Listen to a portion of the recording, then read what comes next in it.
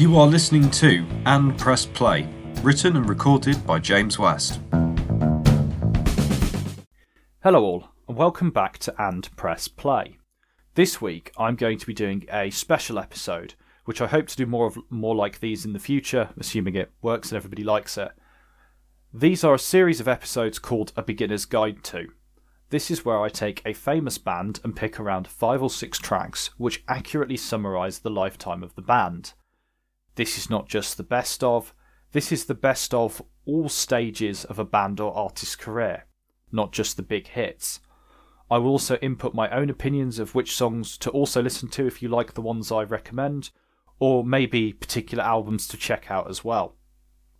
The first band I'm going to talk about is Genesis, one of the best-selling bands of all time and famously launching the career of Peter Gabriel and Phil Collins, two artists which realistically ruled the 1980s between them. Genesis started out in Charterhouse School in Surrey, originally the brainchild of Peter Gabriel, Tony Banks, Mike Rutherford and Anthony Phillips. After an unsuccessful debut album, another relatively unsuccessful album, and the departure of Phillips, they added both Steve Hackett and Phil Collins to their lineup, two musicians which are utterly superb and really helped redefine the band's sound. The first song I'm going to mention is Firth the Fifth, a prog rock epic of 9.5 minutes with some nonsensical lyrics about gods. It stands out as one of the best Peter Gabriel period's tunes. It's awesome. This is mainly because of Tony Banks' piano playing, but more importantly, Steve Hackett's wonderful guitar solo. Hackett's guitar solo on this tune has been described as his best work during his time in Genesis, and I would agree. It's sublime.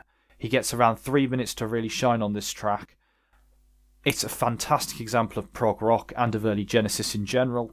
If you like this track, I would recommend checking out I Know What I Like in Your Wardrobe, their first top 30 single, but also the song Dancing with the Moonlit Night. These are all from the same album, Selling England by the Pound. If you are seeing Genesis live later this year, they will almost certainly play I Know What I Like in Your Wardrobe and some of Firth the Fifth, as in previous tours both of these songs have been included in like an old medley, kind of 20-minute section. Equally, if you're going to see Steve Hackett's Genesis Revisited tours, recently he has done the whole of Selling England by the Pound, so you would have heard all of these tracks, but he does like playing Firth the Fifth and I Know What I Like in Your Wardrobe. The next song I'm going to mention is Los Endos, taken from their 1976 album A Trick of the Tail. A Trick of the Tail is my favourite Genesis album. I don't think they ever beat it, and this was the first album they did with Phil Collins on vocals. Los Endos is an instrumental piece which is primarily composed of sections from previous songs. There are echoes of Dance on a Volcano and of Squonk on this track. This track allows each member to shine on their respective instruments. There's some great guitar playing, there's some great drumming, there's some great piano work. And in particular, it really gives you a chance to see just how good a drummer Phil Collins is. They have almost always played this song live on tours. It usually gives Phil Collins a chance to sit behind the drums and usually do a duet with Chester Thompson, who was Genesis's touring drummer. If you're going to see them live this year, Nick Collins, Phil Collins' son, is taking over drum duties, but hopefully, despite Phil Collins' health, he will be able to play some of Los Endos. I do believe he wants to still sit behind the drums a little bit if he can. However, I have been lucky enough to see this song live, as with Firth the Fifth, on one of Steve Hackett's Genesis Revisited tours. It's awesome. Just go and see it.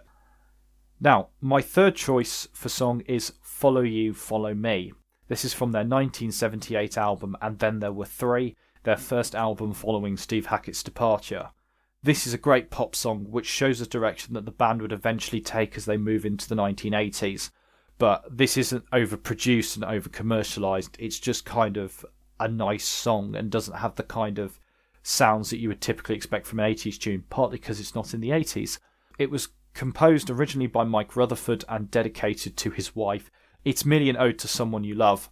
Phil Collins' vocals are light, airy and sort of fairy tale-like, but it has a killer sing-along chorus, I will follow you if you follow me all the days and nights that will you stay with me. It's wonderful, and I do really like this song, partly because of its elegant simplicity.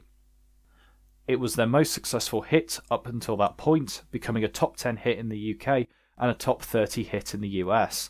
one of the highlight songs from this album, and it was performed live fairly recently with Phil Collins and Mike Rutherford in Berlin around 2019. My next choice is Mama, taken from their 1983 eponymous album. This song is famous for its dark tones and synth work, and was their biggest hit up until that point. I think it reached number 4 in the UK. It's a rather unique song, even in Genesis's catalogue, with the drum machine being fed through an amplifier to create its harsh tones. There is some great synthesizer work on it, and Phil Collins' voice is really reverb heavy, which creates a very dark, mysterious, if not slightly creepy atmosphere, especially with the laughs in the middle, and the way the song builds from very, very quiet at the beginning, for the "I can see you, mama," and then it starts screaming it. It's wonderfully loud at the end. A fantastic track that has been played by them live on all tours since. I would highly recommend this song. If you like this song, also check out That's All, the next track off the album Genesis, a slightly poppier song which is juxtaposed very well against Mama. Now, finally, we have Invisible Touch, taken from their 1986 album Invisible Touch, the band's first and only US #1 hit, a simple 3-minute pop song which is simply about a woman who the singer likes despite the fact she may not be good for him. It's very reminiscent of Phil Collins' solo work. It represents Genesis at their commercial peak. It's a good upbeat song, apparently very fun to play live, and one that gets played at an awful lot of their concerts. In fact, I'd stake quite a lot on it being played later this year on the Genesis concerts. In fact, Phil Collins has been playing it live on his recent solo tour, Not Dead Yet. If you like this song, it's worth exploring the rest of Invisible Touch, songs like In Too Deep, Anything She Does, or Land of Confusion, or equally going and having a look at Phil Collins' solo work, something like No Jacket Required. Now, there are some honourable mentions in Genesis' catalogue that didn't quite make the list. Supper's Ready, their 1972 prog rock behemoth, which was heavily influential. Turn It On Again from 1980's Duke, a great 3-minute pop song which really represents a change in the band's music, similar to Follow You, Follow Me. Next, we could have had No Son of Mine from 1991's I Can't Dance, which is a great darker pop song in a similar vein to Mama. And finally, Calling All Stations from their 1997 album Calling All Stations, their only album with Ray Wilson on the vocals. However, I can only pick 5 for this list. Therefore, my 5 are Firth Fifth from 1973's Selling England by the Pound. Why? Hackett's great guitar solo. It's a prog rock epic and it's awesome. My second one, Los Endos from 1976's A Trick of the Tail. Why have I picked it? It's a great instrumental track. It shows all the members at their finest, and it's quite a good example of what the band were going through at that particular point. Third, Follow You, Follow Me from 1978's And Then There Were Three. Why? It's a great pop song, their first really big hit in the UK, and just a general all-round sweet song that's kind of not as overproduced as their 80s work. 4, Mama from 1983's Genesis. Why? It's a very unique song, it's played a lot live, and it's just awesome the way it builds over the 6 minutes. And finally, number 5, Invisible Touch from Invisible Touch. Why? It's a 3-minute pop song which really shows Genesis at their most commercial peak, and it's quite a fun poppy tune to listen to. Thank you very much for listening. I hope you find this useful if you're getting into Genesis or Steve Hackett and want to know a bit more about them. I've hopefully given you a bit of an idea of where to go next if you like these particular tracks. Enjoy! Hope you enjoyed this episode, and I'll see you next time.